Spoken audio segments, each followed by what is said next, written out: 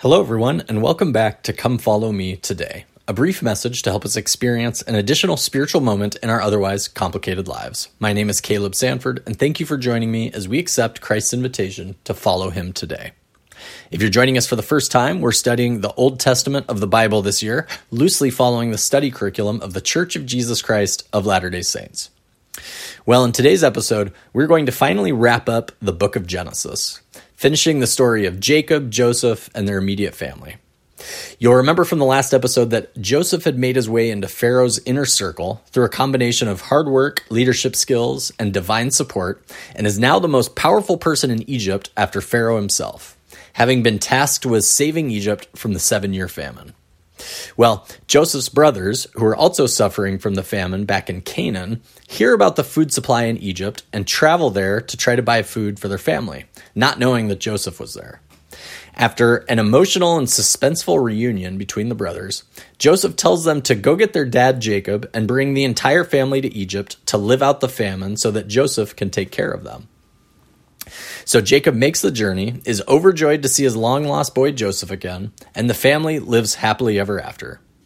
Jacob eventually realizes that his days are numbered and proceeds to give each of his sons a blessing before he dies. This is where we pick up the story for this episode. So after blessing Ephraim and Manasseh first, the two sons of Joseph, and adopting them in as sons of Jacob and giving them each an equal inheritance with the rest of Jacob's children, he moves on to the oldest siblings, and things go downhill from there. To Reuben, the eldest, he reveals, quote, "Unstable as water, thou shalt not excel, because thou wentest up to thy father's bed, then defilest thou it," end quote. This is a reference back to Genesis chapter 35, when Reuben slept with one of Jacob's concubines. Yikes. Then with Simeon and Levi, Jacob says, quote, "Simeon and Levi are brethren. Instruments of cruelty are in their habitations. O my soul, come not thou into their secret. Unto their assembly, mine honor, be not thou united. For in their anger they slew a man, and in their self-will they dig down a wall. Cursed be their anger, for it was fierce, and their wrath, for it was cruel. I will divide them in Jacob and scatter them in Israel." End quote. Jacob here is foretelling the future scattering of Israel due to the sins Simeon and Levi had committed back in chapter 34 when they killed all the Hivites and looted their city. Yikes again. And then we come to Judah, who gets an amazing blessing from Jacob. Quote, "Judah, thou art he whom thy brethren shall praise. Thy hand shall be in the neck of thine enemies.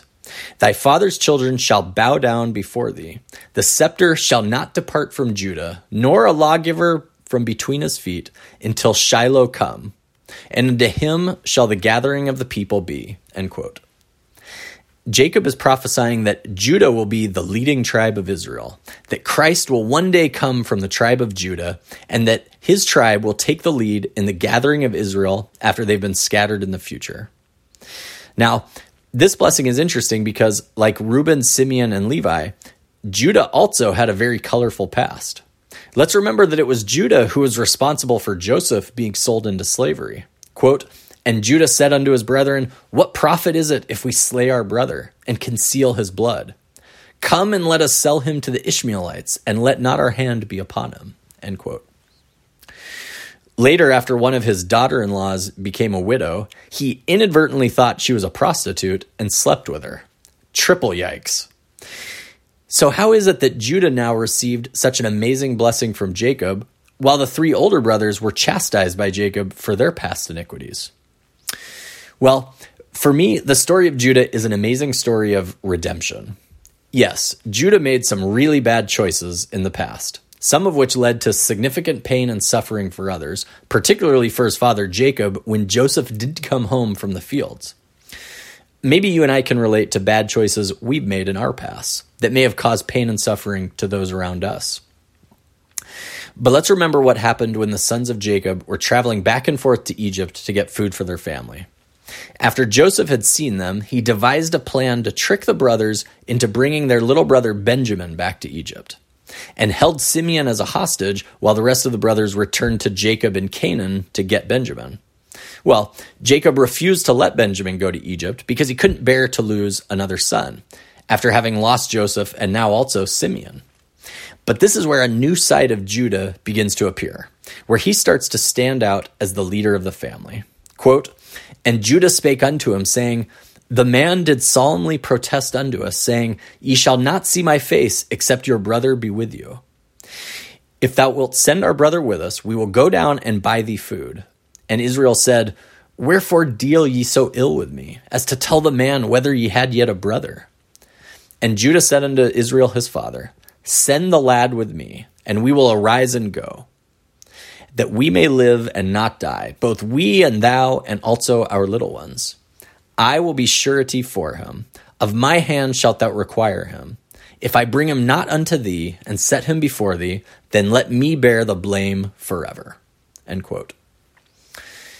Judah here is taking responsibility for the safety of his little brother Benjamin. He's willing to accept the blame and consequences if he fails to bring Benjamin home to Jacob.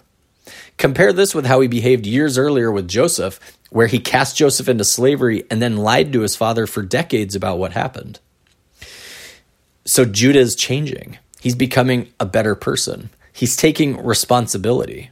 He probably felt shame and regret for years about what he did to Joseph, and so now when faced with a similar situation with Benjamin, he's not going to make the same mistake. He's going to protect Benjamin with his life. So when they finally get back to Egypt and Joseph devises another scheme to trap Benjamin in Egypt and not allow him to return home, Judah makes good on his pledge to Jacob. He pleads with Joseph, explaining that Jacob, their father, will likely die if Benjamin doesn't return home because of the heartache Jacob already faced when losing Joseph years ago. Quote, "Now therefore, when I come to thy servant my father, and the lad be not with us, seeing that his life is bound up in the lad's life, it shall come to pass, when he seeth that the lad is not with us, that he will die. And thy servants shall bring down the gray hairs of thy servant our father with sorrow to the grave. For thy servant became surety for the lad unto my father, saying, If I bring him not unto thee, then I shall bear the blame to my father forever. Now therefore, I pray thee, let thy servant abide instead of the lad, a bondman to my Lord, and let the lad go up with his brethren. For how shall I go up to my father, and the lad be not with me, lest peradventure I see the evil that shall come on my father?" End quote. In this moment, Judah is making the ultimate sacrifice, his own life to save that of his brother Benjamin and his father Jacob. This is what God is looking for in each of us, the willingness to put others' needs ahead of our own, to not be self-centered in our lives, but to look outward and take care of God's children, and even to sacrifice our own desires or livelihood to help others. This is called being a disciple of Christ. And Judah's attempt to sacrifice himself to save others is the first example of this kind of behavior that we see in the sons of Jacob, the future patriarchs of the 12 tribes of Israel.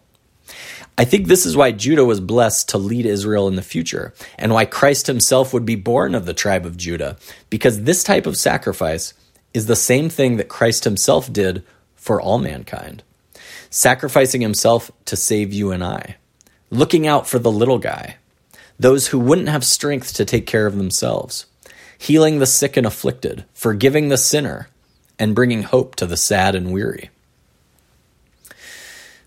As I think about my own past, I made bad choices just like Judah. Maybe you have your own skeletons in your closet.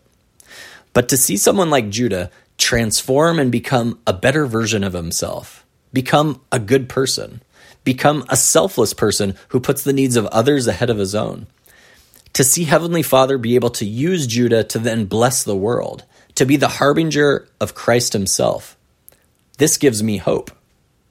It gives me hope that I can change too, that I can continue to become a better disciple of Jesus Christ, that through me, maybe God can bless some corner of the world. The story of Judah is a story of personal transformation. You and I can become better versions of ourselves. You and I can accept our Savior's invitation to come follow me. You and I can become instruments of God to bring peace and salvation and hope of eternal life to all those around us, regardless of who we were in the past or what choices we may have once made. Like Judah, you and I can change. Thank you for listening today, and I'll see you next week.